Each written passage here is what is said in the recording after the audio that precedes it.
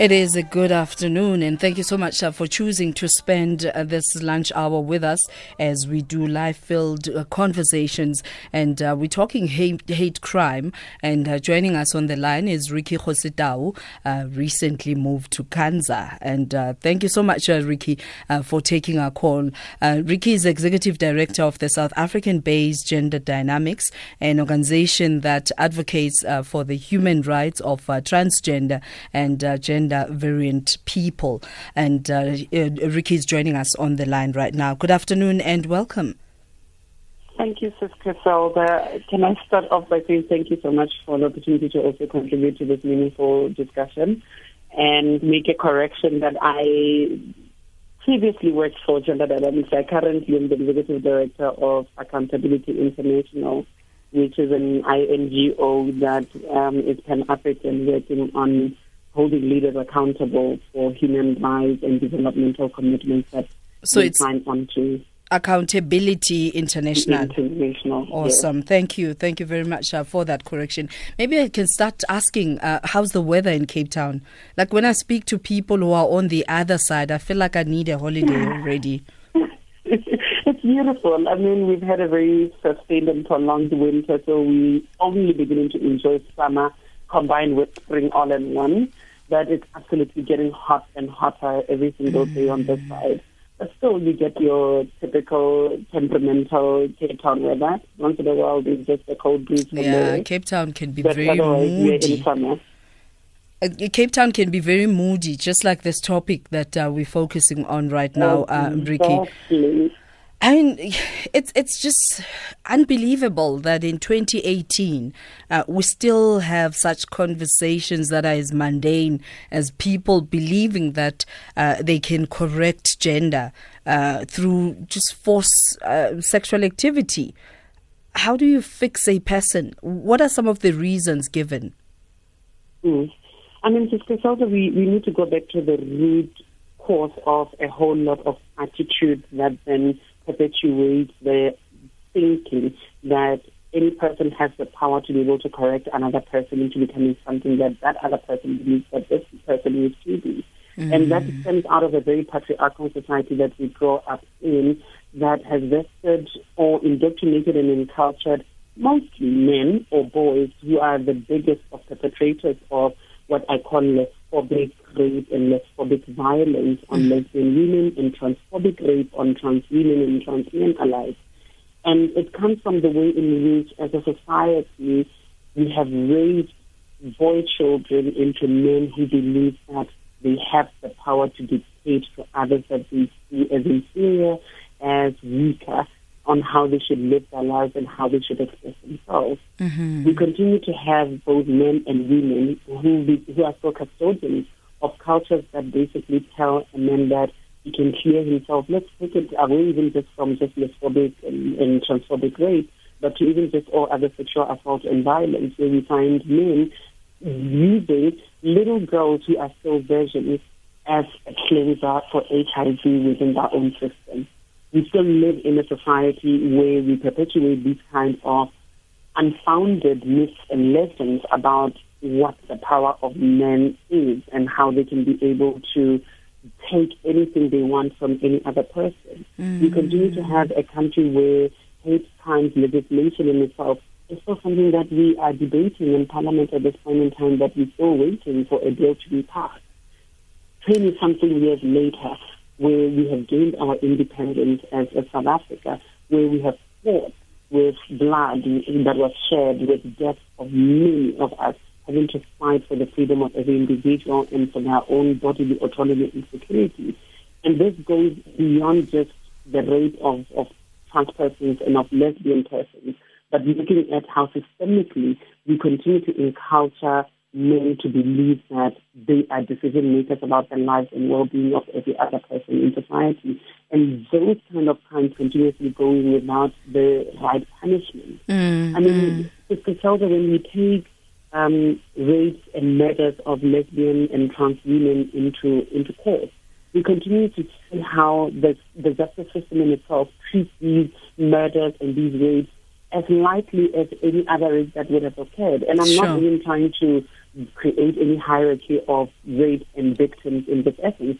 But I'm trying to speak to the hate motivation behind any person that walks around society hurting other individuals, killing other individuals. And not even see wrong, because when you justify it with I'm correcting something that's wrong, you take away the humanity in the act. Ricky, we're going to pay the bills, and when we return, I'd like us to just focus on some of the stories, horrific stories that you've been exposed to, and I'm going to ask you to just, I know that the lady in you would not allow, but I'm going to ask you to just raise your voice a little bit and put the headset on your mouthpiece, because we're struggling to hear the gist of our discussion. We pay the bills. We'll be back straight after this. At SAFM Radio and at Positive GP on Twitter. Ricky Kgositau-Kanza is joining us as Executive Director of Accountability International.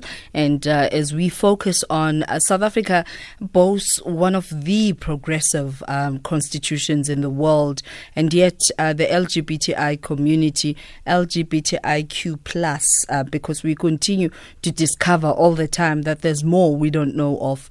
This community is still experiencing challenges in our communities. They will either be demonized or victimized, and the list goes on and on, where people would be purported to be corrected, and what that means befits me, and that's why we're having this conversation, and invite you to connect with us at SAFM Radio, and you can hashtag SAFM Lifetime Live, and or you can call us on 0891 104 207 or WhatsApp voice note on 0614 104 107. SMS is 40938, charged at 150.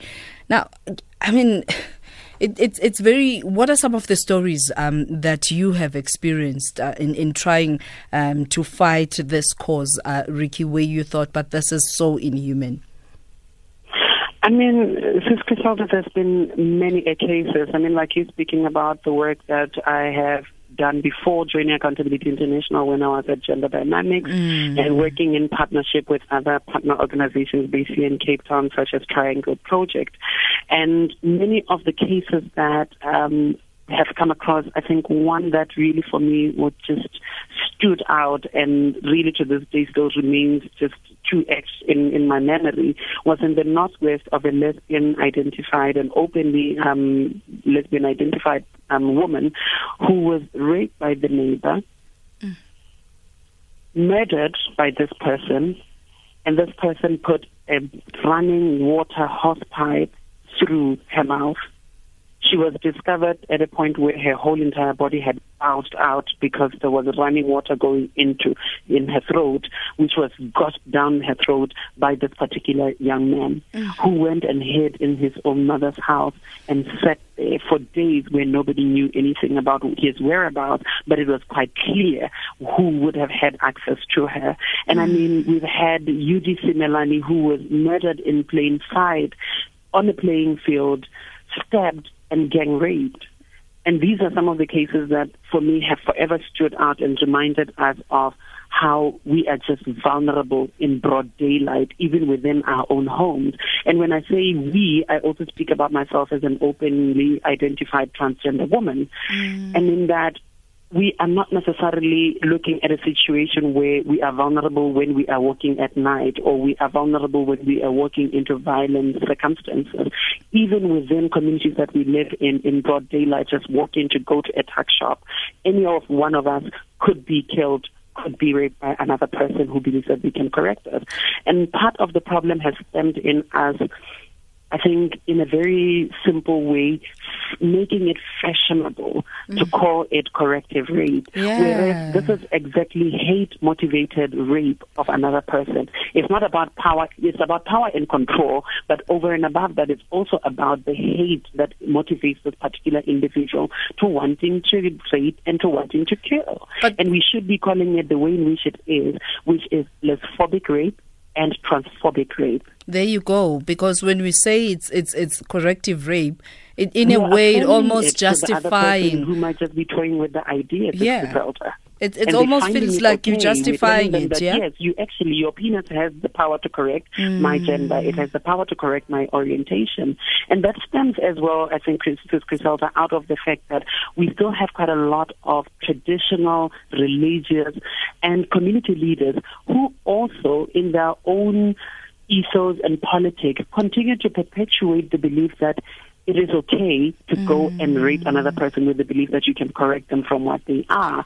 We have still, at this point in time, pastors and reverends in various churches and denominations who still preach a very divisive, hateful, and discriminatory liturgy that speaks about an Adam and Eve and not an Adam and Steve, and not necessarily allowing and granting society an opportunity to concretely and robustly engage with even religious scriptures themselves. I mean, at Accountability International, we work with some other sub-grantees of ours, one of them based originating in Nigeria, who is called House of Rainbow. There's also a collective of international religious leaders called Inarela, which are collectives that are working to really unpack the way in which we have been misinformed quite a lot about what religion and religious scriptures are saying about persons who are Hold that homosexual, thought. Let's explore. Let's explore that, Ricky. That kind of conversation and get into it in a very much more critical way. Ricky. Hey, but abantu passion. We have to take a news break. Hold that thought about scripture and religious teaching. I would like us to just delve into that after the news headlines with Utsile Sako. SAFM values your views. Be an active citizen. And a very good afternoon once again. Thank you so much for connecting with us. Ricky Kgositau-Kanza joins me on the line as we talk about corrective rape and some of the hate crimes that are perpetuated towards the LGBTI community. And as we unpack this, Ricky, inviting you to join us, you can give us a call on 0891 104 207 or leave us a WhatsApp voice note on 0614 104 107. And just a reminder that during this time, the Commission takes a break. And therefore we need to prepare content during this period, and we will catch on with the Commission a little later with Sir Ernest Pillay, and we can't then say just because they're going on lunch then we found wanting on what to say and what to talk about. Some of you were asking why did we cut off the Commission, because we do know that during this period they too deserve to eat. So they have lunch and we have lunch conversations, and we call this Lifetime Live with me, Griselda Dudumash. And right now, let's talk about, you mentioned the issue of the Bible. I mean, not as a person living with HIV, I've learned that not everything is meant for my harm. Some of the situations are teachable moments. You have people who've been socialized in a way that says, the Bible says Adam and Eve. There's no way in the Bible where it says Adam and Steve. When do you get to a place where you see it as a moment to teach and teach about what you have been exposed to about religion and what your context of understanding what God says about how we treat fellow human beings? Okay. I mean, Sister Salter, I need to declare here as well that I would want to also speak about religion in its entirety, but I also need to speak about my own personal ethos and beliefs. And that was exactly the context of my question, that you personalize it. What is your understanding? I subscribe to what I call liberal Christianity, and the liberal aspect of it comes in beginning to read the nuances within the Holy Scripts themselves. And it's about understanding the context within which even the Bible in itself was written, and understanding that ancient, before Christ, Judea in itself, in which the most of our scriptures come from, at a time where there wasn't much of technological advancement. information advancement that we find even within our own scriptures where it is speaking about how it is unholy to lie with a woman when she is in her period. We find within the scriptures where it says that it is an abomination within Leviticus for a woman to walk into the temple without wearing anything on her head. These are very archaic understandings of a society that had not evolved to where we are. We are now fast forward in 2018 sitting with women ministers and understanding that God speaks through every single body, regardless of its sex, regardless of its orientation. We're at a point where we understand that we also have openly gay ministers and that these too are still vessels of God. We're sitting at a time where many a times when I engage with people about my own personal religious beliefs, I saw in the very description of the Christ that I have come to know through the very scriptures that each one of us has read, which is a Christ who was such a radical, transformative, social justice advocate. I did not believe that anybody needed to be judged for any kind of transgression against all these scriptures that have been written that put in them what is it that needs to be done by humans and what should not. And that law, we remember them as the Ten Commandments, isn't it?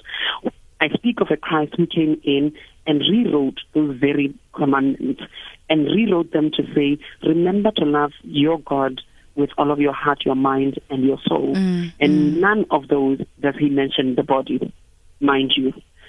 2, he says, love thy neighbor with everything that you love yourself with. Treat them the same exactly that you would treat thyself. And that speaks about a love, Sister Felder, that supersedes any kind of nuances of individuality of a person or even differences. And in so understanding, it becomes important for us to then speak to ministers to begin shifting messaging to that of love as being the highest commandment that has been given, and love that is indiscriminate, such that a person who is living positively, we love them just the same as we love any other person who might not be living with HIV, for instance. Sure. We find in those scriptures where Christ speaks highly against anybody who is a human being judging another human being. We find there a Christ who speaks about us having to take stock of our own indiscretions, those that are overt, which are known, and those that might not necessarily be known.